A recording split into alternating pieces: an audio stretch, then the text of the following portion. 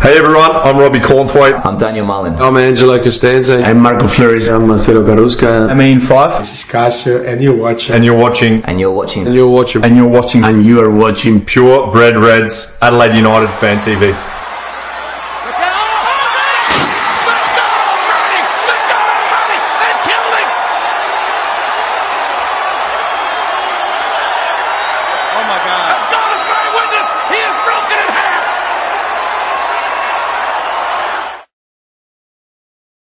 Hello there and welcome to the Purebred Reds Adelaide United Fan TV. We're coming to you from the studio in a Zoom chat today as we preview the resumption of the A-League, joined by a very special guest indeed who played 2.5 seasons at the club, 28 games across the A-League, as well as running out for us in the FA Cup and AFC Champions League between 2016 and January of last year. He's now the captain of Selangor in Malaysia.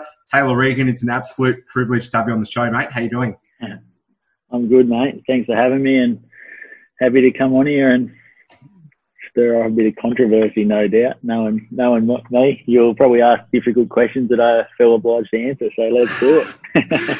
I love hearing that, mate. Now, look, it is unfortunately the new normal these days, and what I've been doing with every guest recently is asking them how the coronavirus has affected them professionally and personally, if you want to go into that as well. So, obviously, you are in Malaysia, as we touched on, and I believe Kuala Lumpur, given its the gateway into Southeast Asia, the airport there was a bit of an issue when the whole thing broke out. So I dare say you saw the worst of some things when coronavirus became a thing. Yeah, look, it affected the whole world. We played the first 3 rounds of our competition in front of, I think an average of about 27 to 28,000 people were at our first 3 games. And then all of a sudden we played 1 game behind closed doors. That was an away game. We landed back in Kuala Lumpur. By the time we got home, we were told starting tomorrow we were locked down, and I did not leave my hotel complex for 12 weeks. The wife went every couple of days to get the essentials from the grocery store, but I was stuck inside with the 2 boys and stuff, and it was tough. We've taken a pay cut as well. Our team negotiated with our club, and we've taken a 3-month salary reduction. So at a personal level, it's always a little bit, it's always a sour taste in your mouth when you got to give up money. But reality is everyone's affected and got to do your bit for the club. So we've done that. We've just resumed training, and we'll start in about 6-7 weeks or so. We'll resume the league. Again, free scheduling. We'll only play every team 1 time, and then the league, one of the cup competitions has been cancelled. The other cup competition's been changed the format. So, yeah, I guess coronavirus has hit hard, but at the end of the day, health's more important than football, as much as sometimes we don't like to admit that. Yeah, for sure. So, 12 weeks in isolation, that's a very hard isolation. How did it affect you? Did it affect you much at all? Yeah, mate, I was running in the basement car park every 2 days to try and keep cardio up. My gym session was my 3-year-old doing my head in. I used to hang him out the window like Michael Jackson, hung the kid over the balcony. That was my gym session. No, yeah, look, it wasn't easy. It wasn't easy, but again, you hear the horror stories and you see what, because we're over here, I've got Spanish boy in my team and I've got Italian friends, and you see what was happening in those countries, and it freaks you out, especially with a young family. So there was probably the option to go back to Australia, but again, it's easier to lock down with a family here who are happy and healthy than go back and potentially give it to grandparents or somebody that would be vulnerable. So we shut up shop and we stayed inside for 12 weeks. So, yeah. For sure, mate. No, it's good to see that you're all safe and well too. We're going to get back to this, but just to contextualise us a little bit with what's gone on with you since leaving the club and going to Malaysia. Just tell us how it's all unfolded with your club Selangor. You are now the captain as of, I believe, early this year that you were appointed. But since you left in January 2019, how's it all gone for you there? And I guess kind of sort of break down how the Malaysian league runs a little bit, because it's probably not one of those leagues that a whole lot of Aussies watch. Yeah, look, I came to Malaysia in 2016, so I knew about it. I after the Newcastle Jets, I didn't have any options really. I had a couple of things, but like financially they weren't great. So I came to Malaysia at the time with Joel Kianazi, Andrew Nabu, Alex Smith, and an Australian coach, Gary Phillips. So I knew about Malaysian football, and Selangor was one of the bigger clubs. So after I went back to Adelaide, and I spent, 2.5, probably the most enjoyable time of my career, to be honest. I loved Adelaide. I still love it. I miss that place. But Selangor came in and made an offer. No, they contacted me first. I'm going to tell this story. This is exciting, and it's probably exciting for Adelaide fans now as well because he's back. But we played against Wellington and we won 3-1. And I got a phone call from an agent and also the head coach of Selangor, and they said, "Oh, we watched the game. You team won. You played very well. We want you to come back to Malaysia. Would you be interested to come to Selangor?" And they spoke a little bit about the figures, and I was like, "Okay, yeah, of course. I have to go for my family. I'm not young. I need to do this." So they said, "Look, I'll get all the management. We'll be watching against Brisbane Roar on Friday night at home. Play well." So it was all going well. We were 2-1 up and playing well. And this little fella comes on the field and he starts yelling, "Break his legs about his say," and he's running in and pushing and shoving Stephen Moore. And so anyway, I remember this clearly. I remember what happened. I don't know. He was saying something. I couldn't get hold of him, and just for whatever reason, my fingers ended up around his face, and I got a red card. So I still remember, and got sent off, and sure enough, I finished the game, and I had about 40 messages, I reckon. 35 were from all my mates saying you should have smashed him, blah blah blah. The other 5 were from people in Malaysia saying, "You idiot, you've ruined the deal," blah blah blah. So it turns out Selangor pulled the offer off the table. They got a Korean trialist came, an Iranian. They had an Asian spot for a central defender, and they tried a few players and it didn't work out. And then the coach rang me and said, "Look, one more chance. Are you playing?" And I said, "Yeah, actually, funny enough, Marco Kurz doesn't like me, but I'm playing against Newcastle on the weekend." And I played and we won 1-0, I think. My mate Bogues gave away a penalty or something. I can't. But anyway, we won, and it looked quite good, and so I took up the offer in Selangor. So that's that little story how I ended up here. But then I arrived over here at the club with rich history. We play in a stadium that holds 80,000 people. Last year, I think our biggest attendance was about 73,000. It's a big club, big fans, rich history. It hasn't been successful few years for the club, but slowly they're building. New management's come in and take ownership, and it's a really exciting place to be at the moment. We've got a good squad, a good group of guys, and I guess last year I captained the side a few times, and this year the player that was the captain last year moved on, so I naturally stepped into the role. So it looks good on my CV, and it's an honour to captain a big club. It's brilliant, mate, and what a story as well. We are just going to change gears for a second. We're going to preview the game. It's not going to be a huge preview because it's been such a weird time, obviously, and it's been 3 months since the ball was last kicked. But we're just going to touch on a few things relating to the club at the moment. Taylor Regan, I just want to get your opinion on a few things, and then we'll go back to learning about the man behind the player, as well as going more in depth about your playing career as well. So it's finally back. Our season officially resumes this Sunday night at 7 p.m. against Brisbane Roar at Cbus Stadium in the Gold Coast. Now, Riggs, both clubs with interim managers due to coronavirus, as things look completely different to how they did pre-COVID in the league. Now, I want to ask you, is it fair to suggest that given the Roar were playing a reliable winning brand of football under Fowler, whilst we were severely struggling under Verbeek, is it fair to suggest that Brisbane are the worst affected club as a result of COVID? What do you reckon? You mean out of the two clubs, or you mean out of Brisbane and Adelaide? Yeah. Yeah. Look, I in all honesty, I think Adelaide will make the finals, and I think they'll comfortably walk into the finals. I talked to the boys as we spoke about before we started recording this, and the boys like Carl Veer. The boys didn't like Verbeek.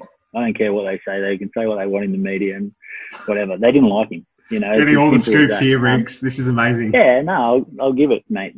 That he talked down on Australian football, you know, and he made them out to feel uneducated and things like that. And at the end of the day, at a professional level, there's only so much you can learn. You know, you can learn, but you can't recreate things that they've learned and played their whole childhood. So he was trying to change people and things, and it exposed people. You know, I remember I went and watched the final when they won the cup, and they not the final when they won the cup. It was a couple of weeks later, and they played Melbourne Victory at home. Yep. And they killed Victory, absolutely killed them. And I was like, wow, this thing, you know, Riley McGree, what a player, you know. And everyone just looked brilliant, and I was like, you know, they could really do something here. And then all of a sudden they started going downhill. And I think under Carl Viet, they're going to be fresh. They're going to be happy. And on paper, they've got a good side. I think Brisbane, you know, I haven't read too much about Brisbane, to be honest. I follow Adelaide, I follow Newcastle, what's happening with the squad, what's happening with the club. So Fowler and his assistant both aren't coming back, and it's going to be Darren Davies again taking over. Yeah, again, you know, you've still got, they'll have motivation, they'll probably follow. I wouldn't imagine Darren Davies will change too much. But if Adelaide play well, Adelaide will win. But again, you know, it's always tough. I know Brisbane have got that sort of English mentality this season under Fowler, and all their foreigners have come from the UK or in and around that area. And yeah, I think they're quite steely. You know, they're pretty strong. That the captain at the back, Aldred, is a tough lad. They're a good side, but I think if Adelaide play well, if Riley McGree fires, if Christian Osberg plays well, you know, and again, I watched him live against Victory, and when he tempted me, you know, I know he might have copped a bit of slack for not scoring many. I think he's brilliant. I think he's unreal. So I think if they play well and fire, Adelaide will win the game. We love the sound of that, Riggs. Now, as a former fan favourite centre-half, have you been surprised how poor we've been defensively this season? And will our woes at the back continue to be a headache for Carl Viet, or is it possible for a rookie manager to fix all those issues in the space of 3 months when there's been no competitive matches? What are your thoughts on that? No, you'll see a completely different defensive shape. I spoke to not just Adelaide boys, I also spoke to, and again, this is, I don't even know this Verbeek, so it's not like I have a thing that's out against him, but I've spoken with players that he coached in Germany, and also, I think it was in Germany, he had him, James Holland, and also Q Yalins, former captain of mine at Newcastle Jets, who had him at AZ Alkmaar. Yeah, so I knew Q very well. He lives around the corner from me in Newcastle, and he said that they had the same issue when he was at AZ Alkmaar with Verbeek. Verbeek wants this style where you are accountable for your man, so you're man for man. So, you know, it's difficult because I see Elsie and Jakobsen are getting drawn out of position, you know, and it might look like it's their fault and they're getting exposed at the back. And sometimes, you know, sometimes as centre back you have to do that. But what the coach asks you is what you have to do at the end of the day, or you won't play. So he's asking them to do things that they're not accustomed to or they're not used to. And I think that's why the back line copped goals. I think, you know, look at Elsie and Jakobsen the season before, you know, so they'll be fine. You know, they'll shore that up. Strain, Maroney, Kiddo at left back. You know, Verbeek's little whipping boy, Maria's gone home with him. So yeah, I think they'll be fine. I really think they'll shore that up and they'll be fine. You know, Riggs, it's not often I speak to former players and they're so knowledgeable about what's happening at the club still. So I'm really, really impressed. It's great to see that you're still so in touch with what's going on here in Adelaide. And I know you said you loved being here, but like I said, it's not often former players keep such close tabs on the club. So, it's a breath of fresh air to hear you speak so eloquently, mate. Now, James Treacy, who I'm going to be hated by some people. You know, I dare say that some people are going to read this and think, or listen to this and think, geez, isn't he a bitter old guy? But I'm no not, way, I'm mate. Being honest. This is all hot off the press. Now, I want to ask you about James Treacy. I'm sure you're very familiar with him.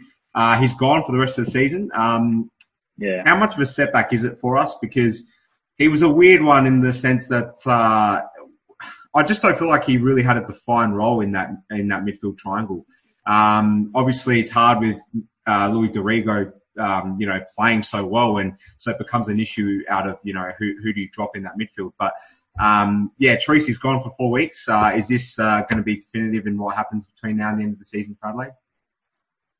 Oh, Troisi has that brilliance, I think definitive, maybe not, because I don't think any one player in the Adelaide team is going to define the entire season. But he's a massive loss. He's quality. He just has that little bit of brilliance, that little bit of composure and class in the front third to pick that pass. He played a different role at United, I think, compared to what we've seen at Victory. We saw him a lot more on the ball deeper and playing more long diagonal passes. I think he probably, I would have liked to have seen him a bit further forward. But again, I guess that's a little bit up to, you have to go down and help Dorigo too. He's only a kid. But at the same time, what a kid he is. He's one for the future if the club can hold on to him. It's a massive loss to lose James Troisi. I think any club in Australia would be silly not to, say that they would miss a player of his quality. But I think with Riley, Dorigo, and even George Blackwood and players like this, they can play in the middle. I'd like to see Lachlan Brook get more of a go. I think young Lockie Brooks, he's a good player. A very, very good player. This is how bored I was during the last week of lockdown. I streamed, well, not bored. I streamed the NPL game against Cumberland and the United youth team. I only watched the first half, and Lachlan Brook was a different level, absolutely different level. So I'd like to see him get a chance, but anything's possible. But James Troisi is a big loss. Yeah, no questions about it, Riggs. So there's been an absolute myriad of issues engulfing the Australian game since you returned for your second Malaysian stint, including the TV deal with Fox Sports, frustrations with the salary cap, summer or winter, the exodus of coaches. We're in a strange sort of place here in Australia at the moment. Looking at it from afar, what do you make of it all? I think it's just the tip of the iceberg, really. I think Australian football needs a facelift. I think everyone knows that, but to step into the unknown is dangerous again. With what happened with the NSL and things like that. The FFA, they've done well. They've done well to set up the A-League, to get it rolling, to create clubs like Melbourne Victory and Sydney FC and Adelaide United, and create these sustainable clubs with good fan bases and things like that. But it's time to let go. I think. I honestly believe FFA needs to become privatised independent league. Clubs need to have ownership for what they do. I remember years and years ago, I think it was BMW or something like that, wanted to sponsor Sydney FC for millions of dollars to be on the front of their jersey, but they can't do it because Hyundai. We have Hyundai as the naming rights. Now, okay, I understand that, but contractually, how well have Hyundai done to block out all other competition? You're just holding the competition back. So it needs to become privatised. It needs to become independent, but it's not easy just to do that, because if there's no salary cap, the gulf potentially gets bigger from the top to the bottom, and Central Coast can't continue to be at the bottom, because why? Until they spend money, they're not going to get out of there. And right now, Charlesworth isn't spending, and he doesn't have the money to spend. And even Adelaide, who owns Adelaide? I don't really know. Yeah. So that's a scary thing too. Yeah. So if that again becomes privatised, does Adelaide have the money to be where it deserves to be? And then there's the whole, the money comes from Foxtel, which means the FFA and all that put a big emphasis on TV. But as players, personally, we don't care about TV. We want full stadiums, and same with the fans. So, you talk with Johan Absalonsen. He came from a club that had like 4,000 capacity stadium in Denmark, but they were paid good and it was a good atmosphere and they played in Europa. It's about boutique stadiums. It's about creating that atmosphere. Cooper Stadium has it. Melbourne Victory have it at Amy Park. Not many other places have it, to be honest. Perth maybe when they're doing well have it.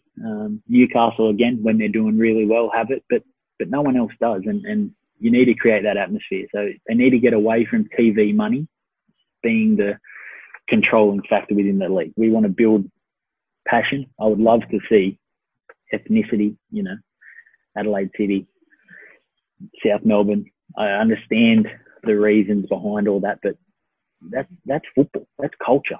That's where it needs to be, and it's not. So there's a long way to go, and there's plenty of things to do. But look, I'm doing a business degree.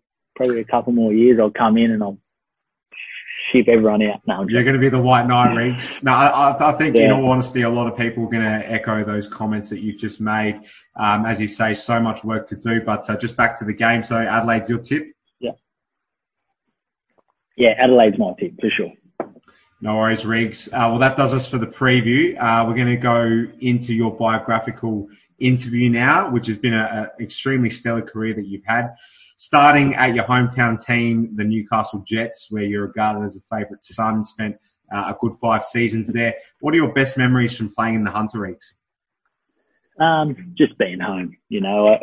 I look back now, I probably took it for granted, in terms of like the professionalism that I looked after myself and things like that. I was with the boys, I was carrying on at the pub. I was just a local boy buzzing to play for my hometown. If I could go back, I probably would have taken things a bit more serious. It wasn't until a bloke from Adelaide come in, stubborn, and kicked me out of the joint. So anyway, Newcastle's home. So for me, it was always a big honour to pull on that badge in front of friends and family and things like that. It was. I wore the armband a few times, and that was special moments for me. You play the exhibition matches against your like the LA Galaxy and those things. There was plenty of things, but overall, it was just the fact that your parents and your family can be there and can see you play. That's the most important thing for me. Fair enough, Riggs. So you moved to Negeri Sembilan in Malaysia in 2016. Terrible pronunciation, but we'll run with it. Yeah. Please edify. No. How do you say it? You did well. Okay. Negeri. But yeah, we'll go with that. However you want to say, mate. No, 100%. I'm sure I've completely fluffed it. But anyway, you did go to Malaysia. You enjoyed a very successful period there. Like we touched on at the start of the interview, it must have been very different to country life in New South Wales.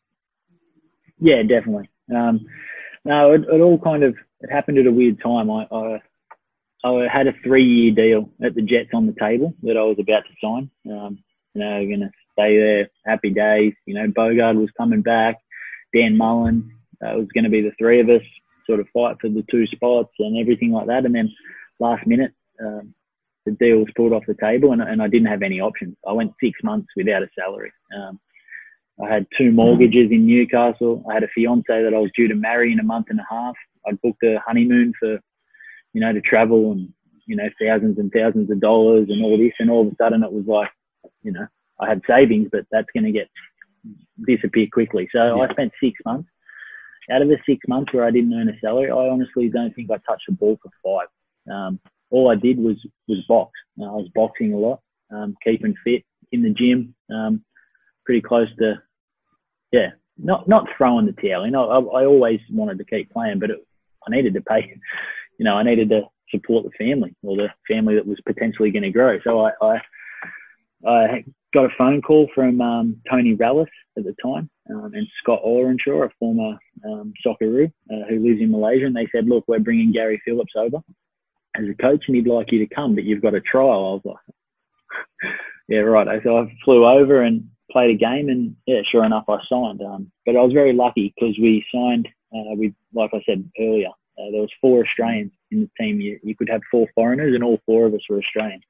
All 4 of us had a partner. It was like a little holiday. That's perfect for you. Yeah. But at the same time, it was really good. It was a not overly westernized area where we lived. There was a few cafes and things like that, a few bars, some nice like country club where we'd hang by the pool and things like that. But it was good. It was a bit different, but it was enjoyable at the same time. And we were doing really well. We were in the 2nd division actually, and we were about to get promoted. Well, half season we were 2nd, and politics in Southeast Asia. So the money man of the club wanted to change. He didn't like what he saw in the front third, and he sacked Andrew Naboo and sacked Joel Chianese when we were 2nd. And Naboo went to the Jets, and we all know what happened after that. And Chianese went to Perth, and he's killing it as well. Yes. And then we brought in little Enrique. And this is coming so full circle. Yeah, it was really funny how it all worked. So we brought in Enrique, and we brought in a French-Serbian boy in the front third. And it's not overly professional at that club. You know, money was on time and things like that, but the professionalism wasn't great. So Enrique had come from Brisbane, a lot of success. You know, that tight group, Matt Mackay, Berisha, they'd been together for so long. He was so comfortable to come into Southeast Asia where, okay, you get paid, but, you know, you're getting change on the bonnet of your car at this club. You know, far out. The facilities weren't great. You know, it was no different to like an NPL, I dare say, you know, facility, but then you play in front of a big crowd and things like that. So Enrique kind of lost his marbles pretty quick, and before you knew it, he was out of there to Adelaide. Yeah. Who, funnily enough, came on pre-season in Malaysia. Yeah, we did. So that's right. Yeah, me and the missus were getting out of our car, and next minute these taxis were pulling up in front of us, and I was like, Tarek Elrich, and I'm like, what's going on here? And sure enough, there's Enrique. We didn't even know he'd gone to Adelaide. We knew he'd left our club, but this was days later. So anyway, we're going over, and I was talking with them and saying hello, and then, a month later, poor Jordan Elsey did his ACL, and they needed a replacement. So at the time, my wife was pregnant with our first child, and you know, you leave Newcastle where it's your home club, but reality was Newcastle Jets were still at the bottom at that stage. And Adelaide have just won the championship. The season started, they're struggling a bit, and they dangle the carrot of Asian Champions League in front of you. It was a no-brainer. So, yeah, I jumped on the next flight. Actually, I didn't go on the next flight. I went into the management's office here in Malaysia. They didn't want me to go. I tried to not burn a bridge, but in the end, I basically torched it. And I left. Wow. Yeah, that was it. The rest is history. So can I just take you back a little bit? So was it really looking that ominous for you? Because, I mean, you would have only been, correct me if I'm wrong, but 26, 27 at the oldest when you were suddenly weighing up your career. I mean, it seems extraordinary given, you'd been on the books of the Jets for 5 years. Yeah.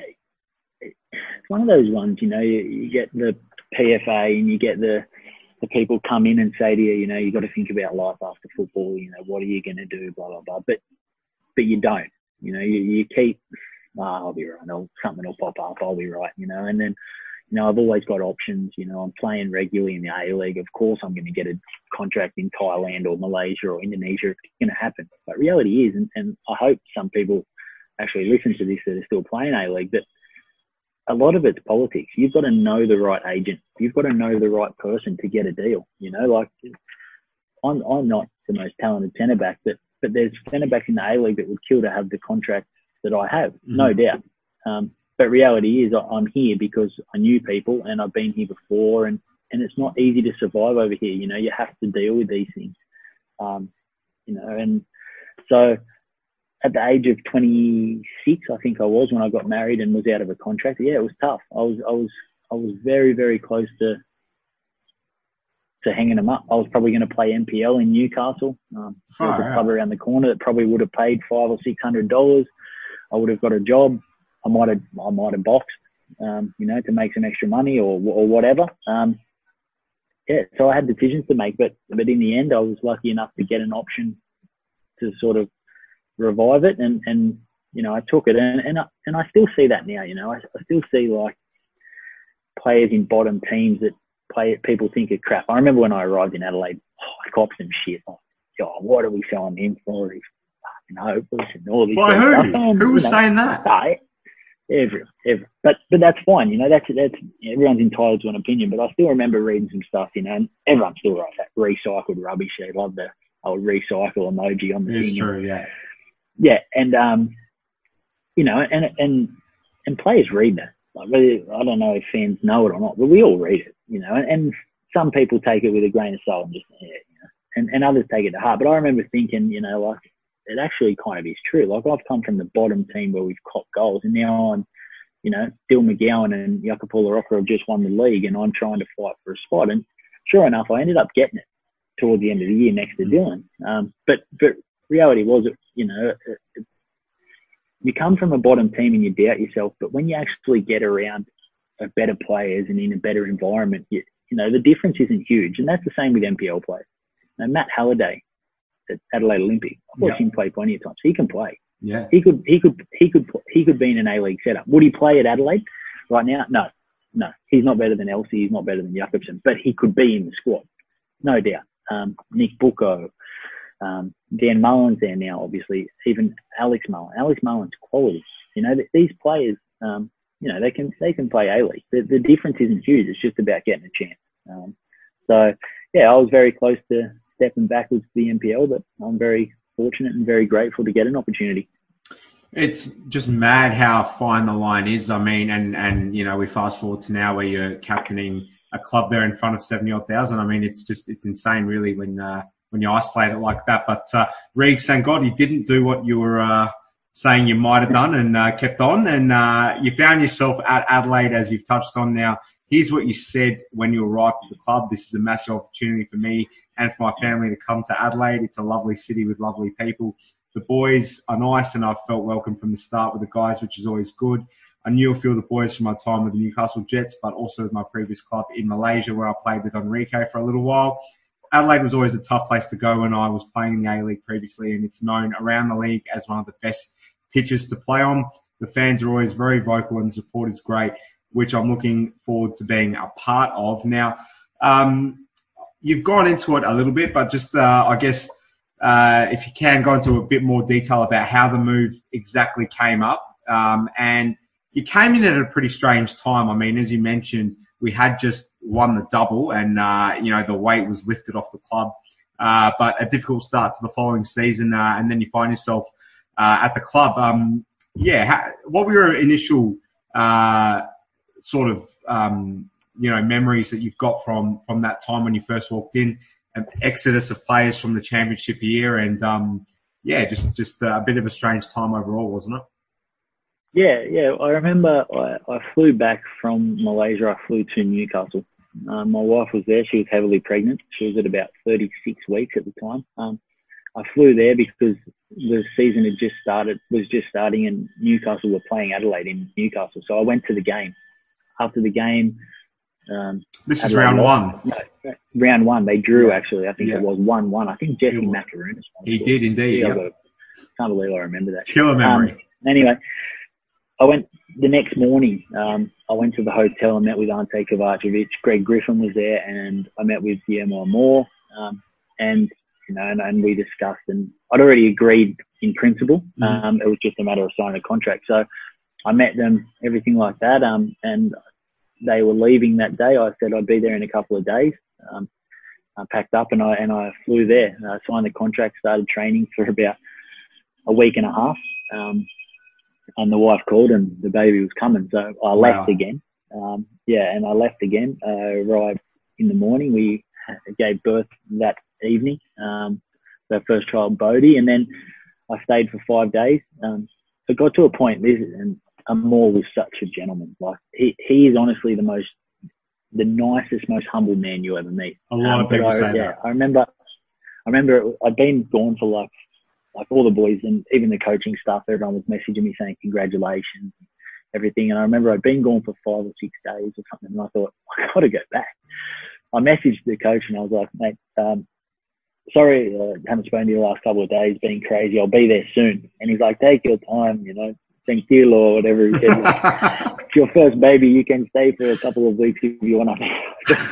Just signed a contract. I better go back. So I went back and whatever. And it was a good time. But at the same time, it was tough. But I think that's when, when you see the true character of players, when it gets tough, and it was a fair bit of a clean out at the end of that season. And the emergence of some good young kids, if there wasn't that tough period, you wouldn't have seen Riley McGree, Jordan O'Doherty, Nikola Miluznic. I don't think these players would have got the opportunity had, Video and Karulska and these players continued the form or not got injured. They got injured as well and everything like that. So, yeah, it was interesting times. But, the Champions League campaign was enjoyable and things like that. And I think I played a few okay games. We were on the bottom, but then we slowly went up the table a couple of 1 or 2 spots initially, and then I negotiated myself with a new contract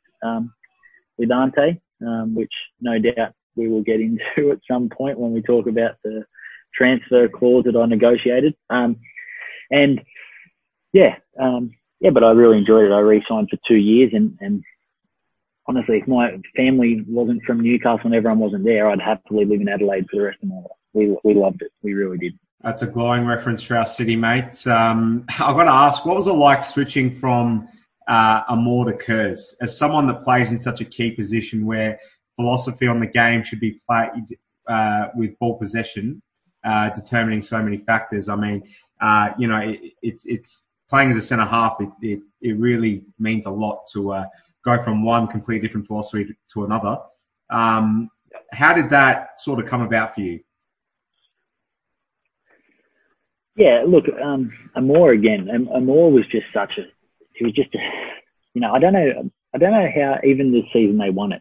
From what I've heard, he did. The boys ran a lot of it. Not ran a lot. He still implemented his philosophy, but they had a large input. He was just such a gentle giant. He was an absolute. He was too nice to be a coach. Honestly, he's too nice. But it was so relaxed. Training was fun. It was come in, muck around. Okay, done. Show up to the game, feel fresh, have energy, keep the ball. If you win, you win. If you don't win, you don't win. I remember it was one game, I think it was Perth Glory, but we came in at half time. I don't think I'd debuted yet, and we were down 3-0. We were getting better. It might have been 2-0. We came in, and I remember sitting there, and he said, okay, he's not good. He's not good, but he's okay. He's okay. We not score. We not arrive, but he's okay. He's okay. He's just football. He's okay. I'm thinking, what is this? We just got battered. We could be getting killed. Dylan McGowan throwing boots across the change room. Holy shit! It was just. I was like, what is happening here? But it was so enjoyable. It was a good group. What an impersonation, by the way. Far out. Yeah, no, that was very bad. But yeah, and then Kurz comes in, and it was just full 360. Like you said, he really liked football. He wanted you to play things like that. But he was very German. He was very regimented. Everything we did was very disciplined. But it was good. I got a lot of time for Marco Kurz. He can coach. He really can coach. It was disappointing to see him leave Adelaide. He obviously ruffled some feathers within the roots of the club. There's no doubt about that. I think everyone would happily admit that. He had his favourites in the change room, and he had arguments with players, but that's all part of it. But he ran a good ship. Adelaide United under Marco Kurz was never a team that and no one wanted to play Adelaide United when Marco Kurz was the coach, because there was. You knew they would never give up. They'll run until the last minute, and they'll fight. It was enjoyable, but it was hard work. I've never been so fit, that's for sure. Wow. Just before we're going to get more into the whole Kurz saga, but just before we get into any of that, it'd be remiss of me not to bring it up. The Mitch Austin episode in the FFA Cup. It became a bit of a meme. It's an iconic moment for everyone here in Adelaide. There's something that's going to be coming out about it on this show that I've done a little edit. But look. Oh, here we go. I mean, what a killer moment it was. I mean, I don't want to dig the heels into Mitch Austin because I'm sure it affected him. But you did nothing wrong, and he just came off worse. But in the moment, did you think anything of it? I mean, because it still gets talked about a lot today. Yeah, look, I knew when I hit him that it was good. I guess he's quick, he's real quick. And I remember he took that touch down the line and he was coming, and we had numbers. So if he beat me, I knew Elsie was behind me to sort of come across and cover, and he took that heavy touch and looked down. And I thought, as he looked down, I was thinking, he doesn't even know I'm coming. Anyway, and then he looked up last minute. I got him good. It was I got the ball at the same time, but I knew there was going to be contact. So I was braced for it, and he wasn't. And credit to him, he got up and played on. And plenty wouldn't have. So credit to him for doing that. But yeah, it was, it would have been nice if it was Bess or someone like that. But yeah, look, I got a few like abusive tweets off his mum and his sister and things like that. Actual. Yeah. Just call me a grub and things like that. But again, I think overall most people knew it was, it wasn't a foul, but at the same time, I knew the contact was coming. So, I didn't pull out and I was happy to hit him. He just had to look up a bit earlier and maybe he might have moved or something. I don't know. But yeah, it was good. I haven't done much in my career. You said stellar earlier and I certainly haven't had a stellar career, but that's the one thing. I wouldn't agree with that. That I will be, but that's the one moment that I will be remembered for. I got no doubt about it. I still go to the local pubs in Newcastle and all the boys and my dad's mates and that always say, that tackle, that hit. So yeah, that's going to be Taylor Egan, I dare say, and I'm happy with that. Mate, there's no reason not to be proud of it. It was an absolute killer of a hit. You certainly brought him down better than anyone could have. So look, we're going to switch tact again. So, sadly, you ended up departing the club quite suddenly. I don't think anyone on the outside expected it at all, even though you weren't playing as often as you would have liked to have been at this point in time. This is the end of 2018 now that we're talking. So you paid your own contract out, which, I might be wrong, but I swear it doesn't often happen in the game, or if it does, we certainly don't hear a lot about it. And then following that, shortly after, you sent out a tweet which fueled the fire of the infamous Marco Kurz in versus Marco Kurz out debate that happened in Adelaide. A lot was going on at this point because Marco came out not long after he had left and said the club hasn't tabled me a contract for next year. Anyway, I'm sure you know the story. But a lot of people who are not privy to what was going on behind closed doors were, without any question, absolutely outraged. And then you sent out a tweet which was saying, I'm not quoting you exactly. I can't remember exactly what you said, but it was along the lines of, I can understand why people are outraged with the news of Marco Kurz not being given a new contract, but there's sort of more to meets the eye, or you worded it in one of those kinds of ways. But you've just gone on to endorse Marco Kurz in this interview. So, I mean, what exactly was your position on the coach? Because I know it's hard to love a coach when he's not playing you, but I mean, there's two sides to this story, I'm guessing. I mean, what exactly went on? Because the tweet had a lot of people talking. It was in all the forums. It was retweeted so much, and a lot of people just weren't sure with what was going on with Marco Kurz. So, yeah, the floor's yours, Reeks. Yeah, you've opened it up there. You've basically thrown me a shovel and said, dig your own grave. No, look, like I said, I respect Marco as a coach. I've said that the whole time, and I think that's why I said in that, I can understand why the fans, would be upset, because reality was Adelaide United under Marco Kurz were a good side, and it was something that, it was a building block for the club, after the season 2016-17 to then go on, make the final of the FFA Cup, do well. I think we lost in extra time against Northern Victory in the semis, and then won the cup the next year. For him to leave, it was weird. But reality was that Marco can coach. Marco's people skills weren't the best, and that was my biggest thing with him, was that me and him, I think, we had a lot of disagreements. I remember one session, young national team was away or something like that. So Blackwood was away, Apostolos Stamatopoulos was away, and Bubba had just come back from injury, and I was on the second 11, which I wasn't happy about. So I belted Bubba, and he yelled, and Kurz has just abused me in German and just absolutely gave it to me. So we've had a screaming match at Cooper Stadium, things like that. So, but it was more, my issue with him was more the communication. Look, I stand by what I said about Marco Kurz. He's a good coach, a very good coach. And I believe Adelaide United are on the right track with Marco Kurz. And I think that's why I kind of said in that tweet, I can understand why the fans are upset, things like that. But I think overall, Marco, he had to understand Australian football too. And he upset a lot of people. Like sometimes a media guy, like some media outlets would come to training, and he would see them there, and you know, this might, yeah, again, anyway, I'll just say it. He would see the media at training, and he would say nothing, and then all of a sudden, the media representative from Adelaide United would come, and he would wait until somebody was around, and he would abuse our media officer for not informing him that media were coming or whatever. And it was a show of power. You know, it was a show of, you know, he just wanted to make sure everyone saw that he was the boss, or that he had this, you know, he was so tough.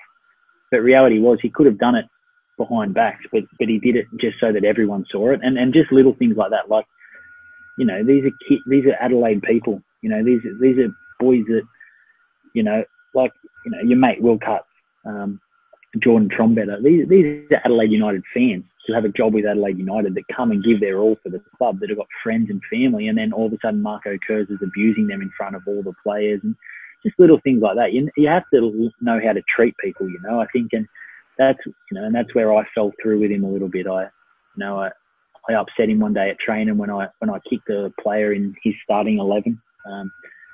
But reality was, I wanted to be in that starting 11. You know, we were down 2-0 against Central Coast. Ersan Gulam got sent off. I came on, and we drew 2-2 with 10 men. The following week we beat Newcastle or something like that, and the following week after that I'm dropped, and it's like, well, hang on, like, then there's no communication, you know, he doesn't tell me or anything. We just show up to training, and Taylor, you're on the second team, and, you know, Ersan's back in the starting team, and that then creates tension within the group, because I'm upset with why I'm not playing, and then, you know, naturally how am I going to prove that I should be playing? Well, I have to train hard. So what do? I have to win. So winning for me is winning, you know, physically as well. So, you know, and then I look bad at, you know, if I'm a striker in the starting 11, you don't want to be playing against Taylor at training, because he's going to try and belt me. But that's the only thing I can do. I can't do anything. I have to win. So, you know, but if he spoke to me at the start of the week and said, Taylor, you know, Elsie's my right side centre back, and Elsie is brilliant, and played brilliant that season, you know, but I want to play Gulam on the left because he's left-footed or whatever, you know, just talk to me and be a man, you know, and that's why me and him sort of fell out a little bit here and there. But again, as soon as you're on the pitch, you know, total respect for the guy. He can coach, and he's a good coach. And yeah, I'm glad he failed at victory though, because I didn't want either of them to do well there. Wow, Riggs, I don't even know what to do about all that. You've just unpacked 2 years of innuendos, and oh wow. Yeah, huge. but again, that is the thing, you know, as a fan and everything, you see the package on game day, you know, and that's fine. That's every facet of life. That's every business, you know. And as a fan of Adelaide United, I would feel hard done by for getting rid of Kurz too. You know, I agree. You know, he shouldn't have gone.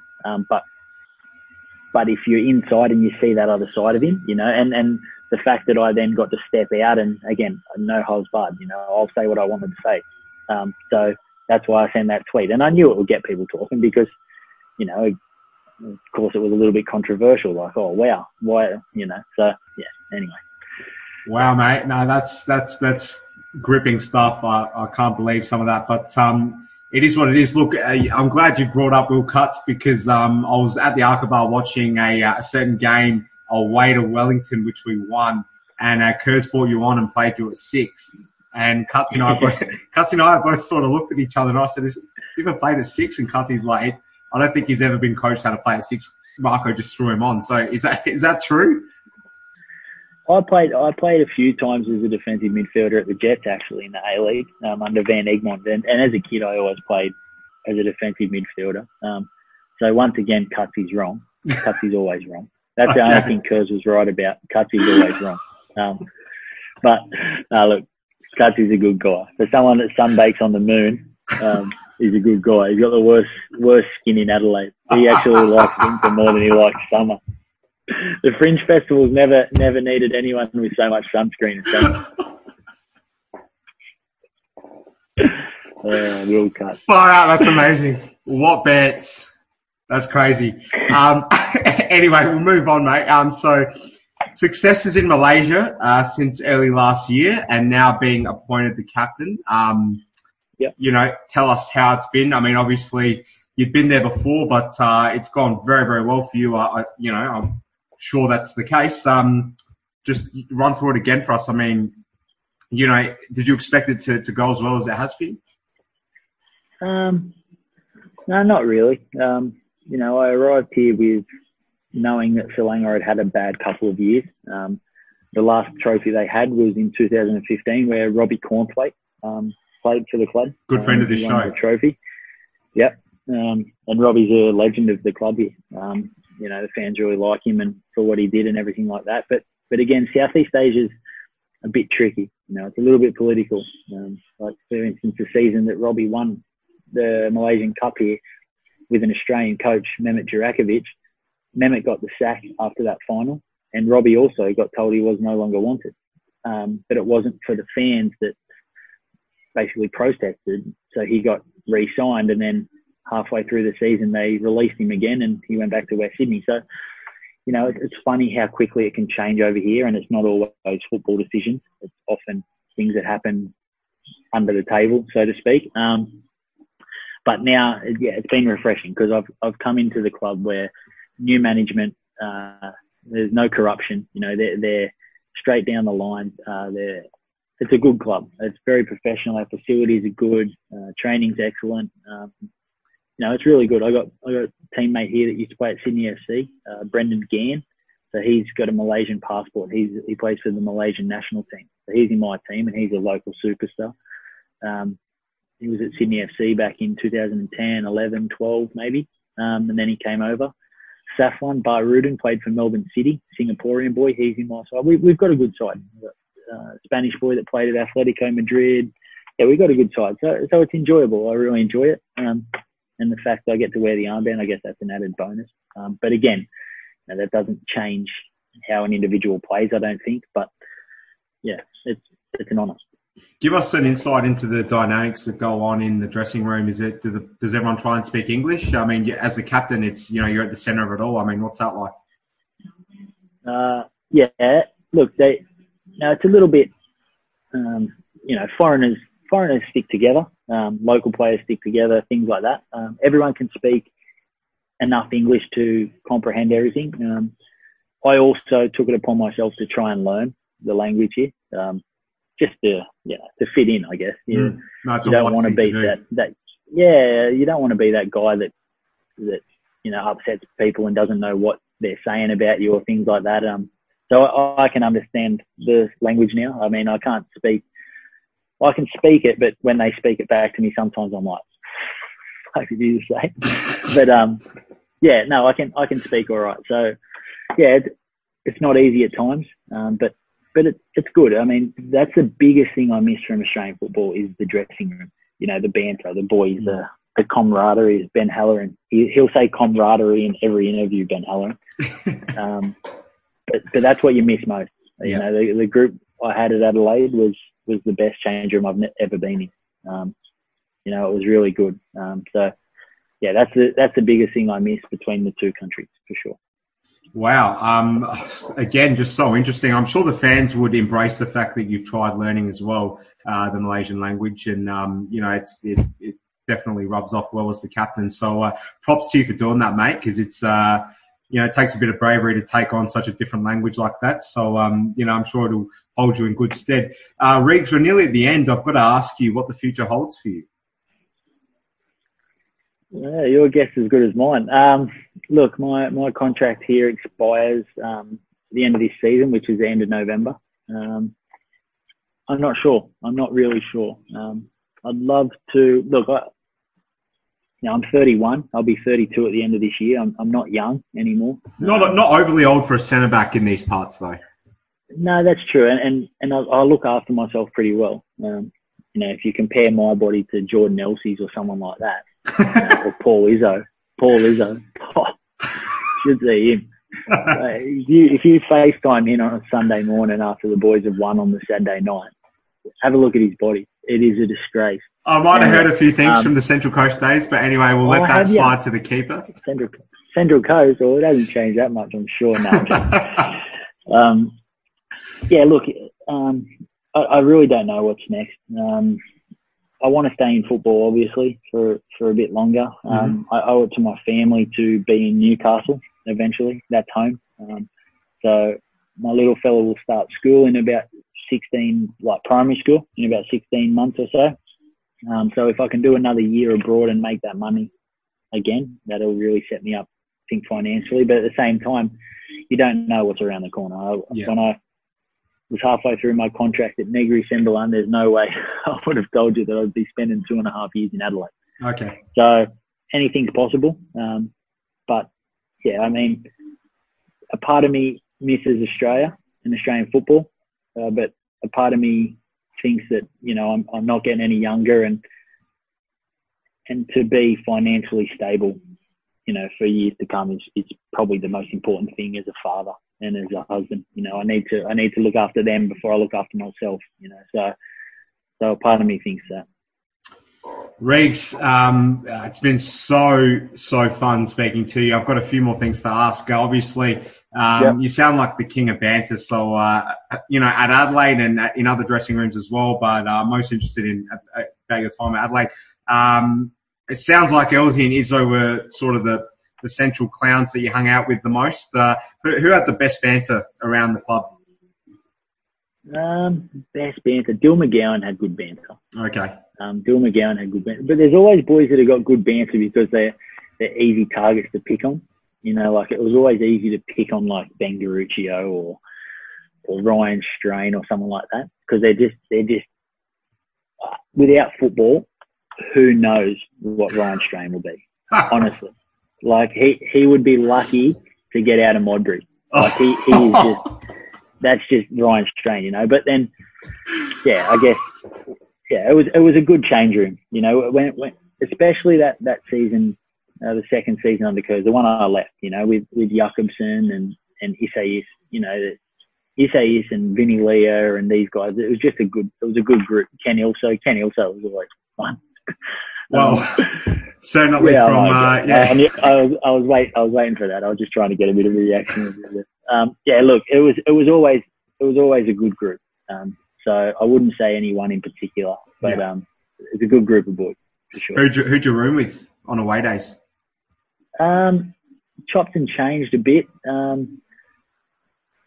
Mostly,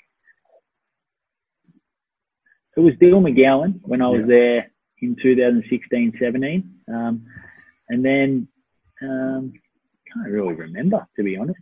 It kind of chopped and changed. I did have someone, but I've just gone absolutely blank. But yeah, it was always, I think I had Isaias a little bit. Yeah, it always chopped and changed a little bit because I was just a spare dick on the bench.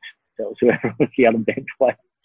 It's unfortunate, mate, that it went that way, but that's all right.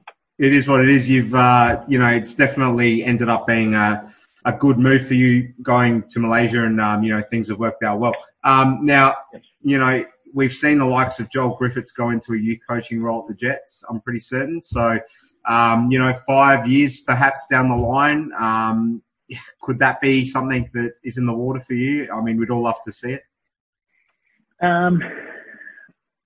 I have a passion for coaching, and I think I could coach, but I don't think.